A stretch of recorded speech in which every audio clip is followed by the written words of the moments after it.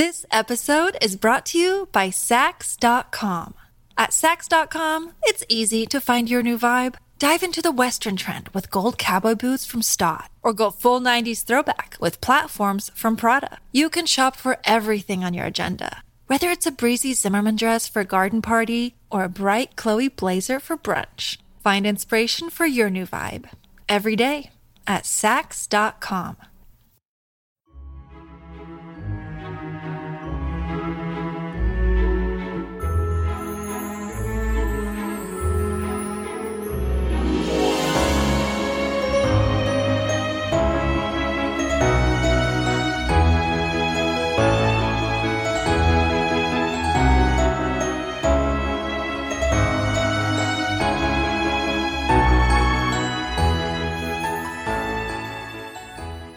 Welcome back, everyone, to 1001 Classic Short Stories and Tales. This is your host, John Hagedorn. Today, The Gift of the Magi by O. Henry. This story was originally published on December 10th, 1905 in the New York Sunday World as Gifts of the Magi. It was subsequently published as The Gift of the Magi in O. Henry's 1906 short story collection, The 4 Million. And now our story.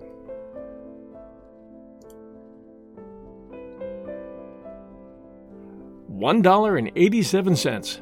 That was all. And 60 cents of it was in pennies. Pennies saved 1 and 2 at a time by bulldozing the grocer and the vegetable man and the butcher until one's cheeks burned with the silent imputation of parsimony that such close dealing implied. 3 times Della counted it. $1.87.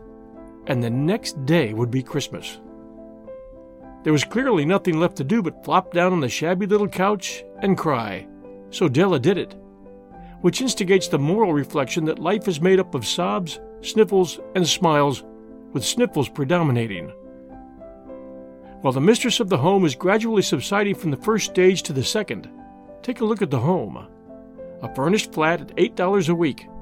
It did not exactly beg her description, but it certainly had that word on the lookout for the mendicancy squad. In the vestibule below was a letter box into which no letter would go, and an electric button from which no mortal finger could coax a ring. Also appertaining thereunto was a card bearing the name Mr. James Dillingham Young.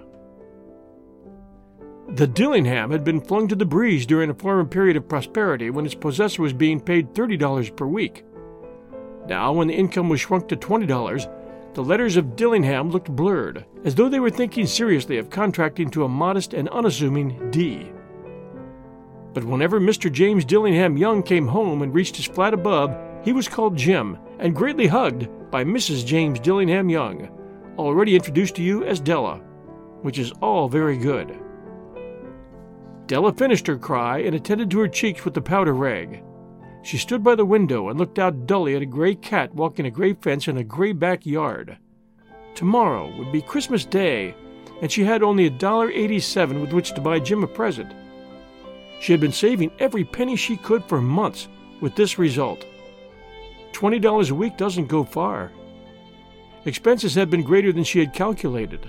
They always are. Only $1.87 to buy a present for Jim. Her Jim. Many a happy hour she had spent planning for something nice for him. Something fine and rare and sterling. Something just a little bit near to being worthy of the honor of being owned by Jim. There was a pier glass between the windows of the room. Perhaps you've seen a pier glass in an $8 bat. A very thin and very agile person may, by observing his reflection in a rapid sequence of longitudinal strips, attain a fairly accurate conception of his looks. Della, being slender, had mastered the art. Suddenly she whirled from the window and stood before the glass. Her eyes were shining brilliantly, but her face had lost its color within 20 seconds. Rapidly she pulled down her hair and let it fall to its full length. Now, there were 2 possessions of the James Dillingham Youngs in which they both took a mighty pride. One was Jim's gold watch that had been his father's and his grandfather's. The other was Della's hair. Had the Queen of Sheba lived in the flat across the air shaft, Della would have let her hair hang out of the window some day to dry just to depreciate Her Majesty's jewels and gifts. Had King Solomon been the janitor, with all his treasures piled up in the basement, Jim would have pulled out his watch every time he passed, just to see him pluck at his beard from envy. So now Della's beautiful hair fell about her, rippling and shining like a cascade of brown waters. It reached below her knee and made itself almost a garment for her. And then she did it up again nervously and quickly. Once she faltered for a minute and stood still while a tear or two splashed on the worn red carpet. On went her old brown jacket, on went her old brown hat. With a whirl of skirts and with the brilliant sparkle still in her eyes, she cluttered out of the door and down the stairs to the street. Where she stopped, the sign read, Madame Sofroni, hair goods of all kinds. 1/8 up, Della ran and collected herself, panting. Madame, large, too white, chilly, hardly looked the Sofroni. "Will you buy my hair?" asked Della. "I buy hair," said Madame. "Take your hat off, and let's have a sight at the looks of it." Down rippled the brown cascade. $20, said Madame, lifting the mass with a practised hand. "Give it to me quick," said Della. Oh, and the next 2 hours tripped by on rosy wings. Forget the hashed metaphor. She was ransacking the stores for Jim's present. We'll return right after these sponsor messages. This episode is brought to you by Sax.com. At Sax.com, it's easy to find your new vibe. Dive into the Western trend with gold cowboy boots from Stott, or go full 90s throwback with platforms from Prada. You can shop for everything on your agenda, whether it's a breezy Zimmermann dress for a garden party or a bright Chloe blazer for brunch. Find inspiration for your new vibe every day at Sax.com. And now back to The Gift of the Magi by O. Henry. She found it at last. It surely had been made for Jim and no one else. There was no other like it in any of the stores, and she had turned all of them inside out. It was a platinum fob chain, simple in chest and design, properly proclaiming its value by substance alone and not by meretricious ornamentation, as all good things should do. It was even worthy of the watch. As soon as she saw it, she knew that it must be Jim's. It was like him. Quietness and value. The description applied to both. $21 they took from her for it, and she hurried home with the 78 cents. With that chain on his watch, Jim might be properly anxious about the time in any company. Grand as the watch was, he sometimes looked at it on the sly on account of the old leather strap that he used in place of a chain. When Della reached home, her intoxication gave way a little to prudence and reason. She got out her curling irons and lighted the gas and went to work repairing the ravages made by generosity added to love, which is always a tremendous task, dear friends, a mammoth task. Within 40 minutes her head was covered with tiny, close-lying curls that made her look wonderfully like a truant schoolboy. She looked at her reflection in the mirror long, carefully, and critically. "If Jim doesn't kill me," she said to herself, "before he takes a second look at me, he'll say I look like a Coney Island chorus girl. But what could I do? Oh, what could I do with $1.87? At 7 o'clock the coffee was made, and the frying pan was on the back of the stove, hot and ready to cook the chops. Jim was never late. Della doubled the fob chain in her hand and sat on the corner of the table near the door that he always entered. Then she heard his step on the stair, away down on the first flight, and she turned white for just a moment.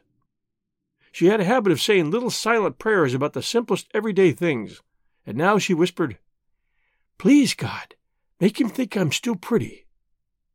The door opened, and Jim stepped in and closed it. He looked thin and very serious. Poor fellow, he was only 22, and to be burdened with a family?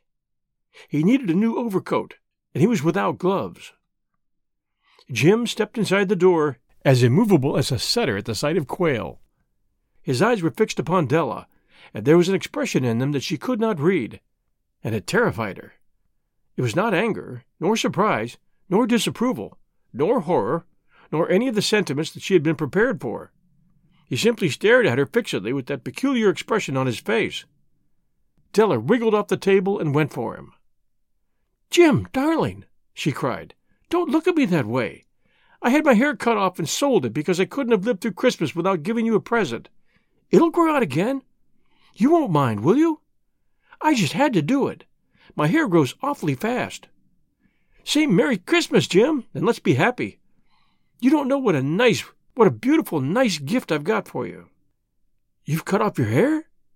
asked Jim, laboriously, as if he had not arrived at that patent fact yet, even after the hardest mental labor.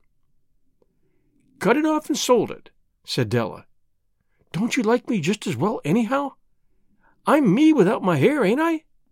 Jim looked about the room curiously. "You say your hair is gone?" he said, with an air almost of idiocy. "You needn't look for it," said Della. "It's sold, I tell you. Sold and gone, too. It's Christmas Eve. Be good to me, for it went for you. Maybe the hairs on my head are numbered," she went on with a sudden serious sweetness, "but nobody could ever count my love for you. Shall I put the chops on, Jim?" Out of his trance, Jim seemed quickly to wake. He enfolded his Della. For 10 seconds, let us regard with discreet scrutiny some inconsequential object in another direction. $8 a week or $1 million a year? What's the difference? A mathematician or a wit would give you the wrong answer. The Magi brought valuable gifts, but that was not among them.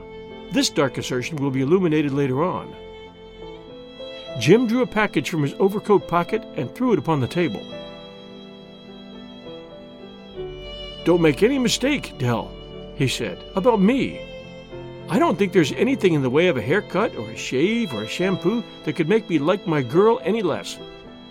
But if you'll unwrap that package, you may see why you had me going a while at first."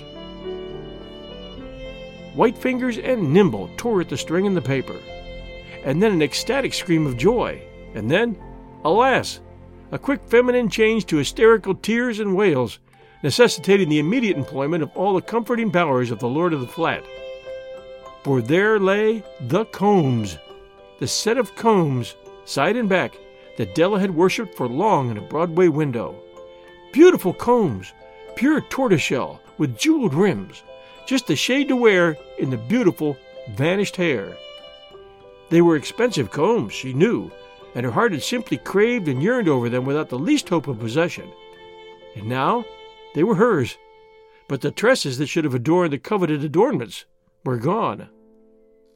But she hugged them to her bosom, and at length she was able to look up with dim eyes and a smile and say, "My hair grows so fast, Jim." And then Della leaped up like a little singed cat and cried, "Uh-oh." Jim had not yet seen his beautiful present. She held it out to him eagerly upon her open palm. The dull, precious metal seemed to flash with the reflection of her bright and ardent spirit. "Isn't it a dandy, Jim? I hunted all over town to find it. You'll have to look at the time 100 times a day now. Give me your watch. I want to see how it looks on it." Instead of obeying, Jim tumbled down on the couch and put his hands under the back of his head and smiled. "Dell," said he, "let's put our Christmas presents away and keep 'em a while. They're too nice to use just at present. I sold the watch to get the money to buy your combs. And now suppose you put those chops on." The Magi, as you know, were wise men, wonderfully wise men, who brought gifts to the babe in the manger. They invented the art of giving Christmas presents. Being wise, their gifts were no doubt wise ones, possibly bearing the privilege of exchange in case of duplication.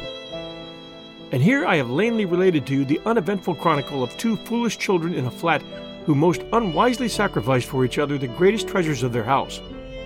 But in a last word to the wise of these days, let it be said that of all who give gifts, these 2 were the wisest. Of all who give and receive gifts, such as they are wisest. Everywhere they are wisest. They are the Magi.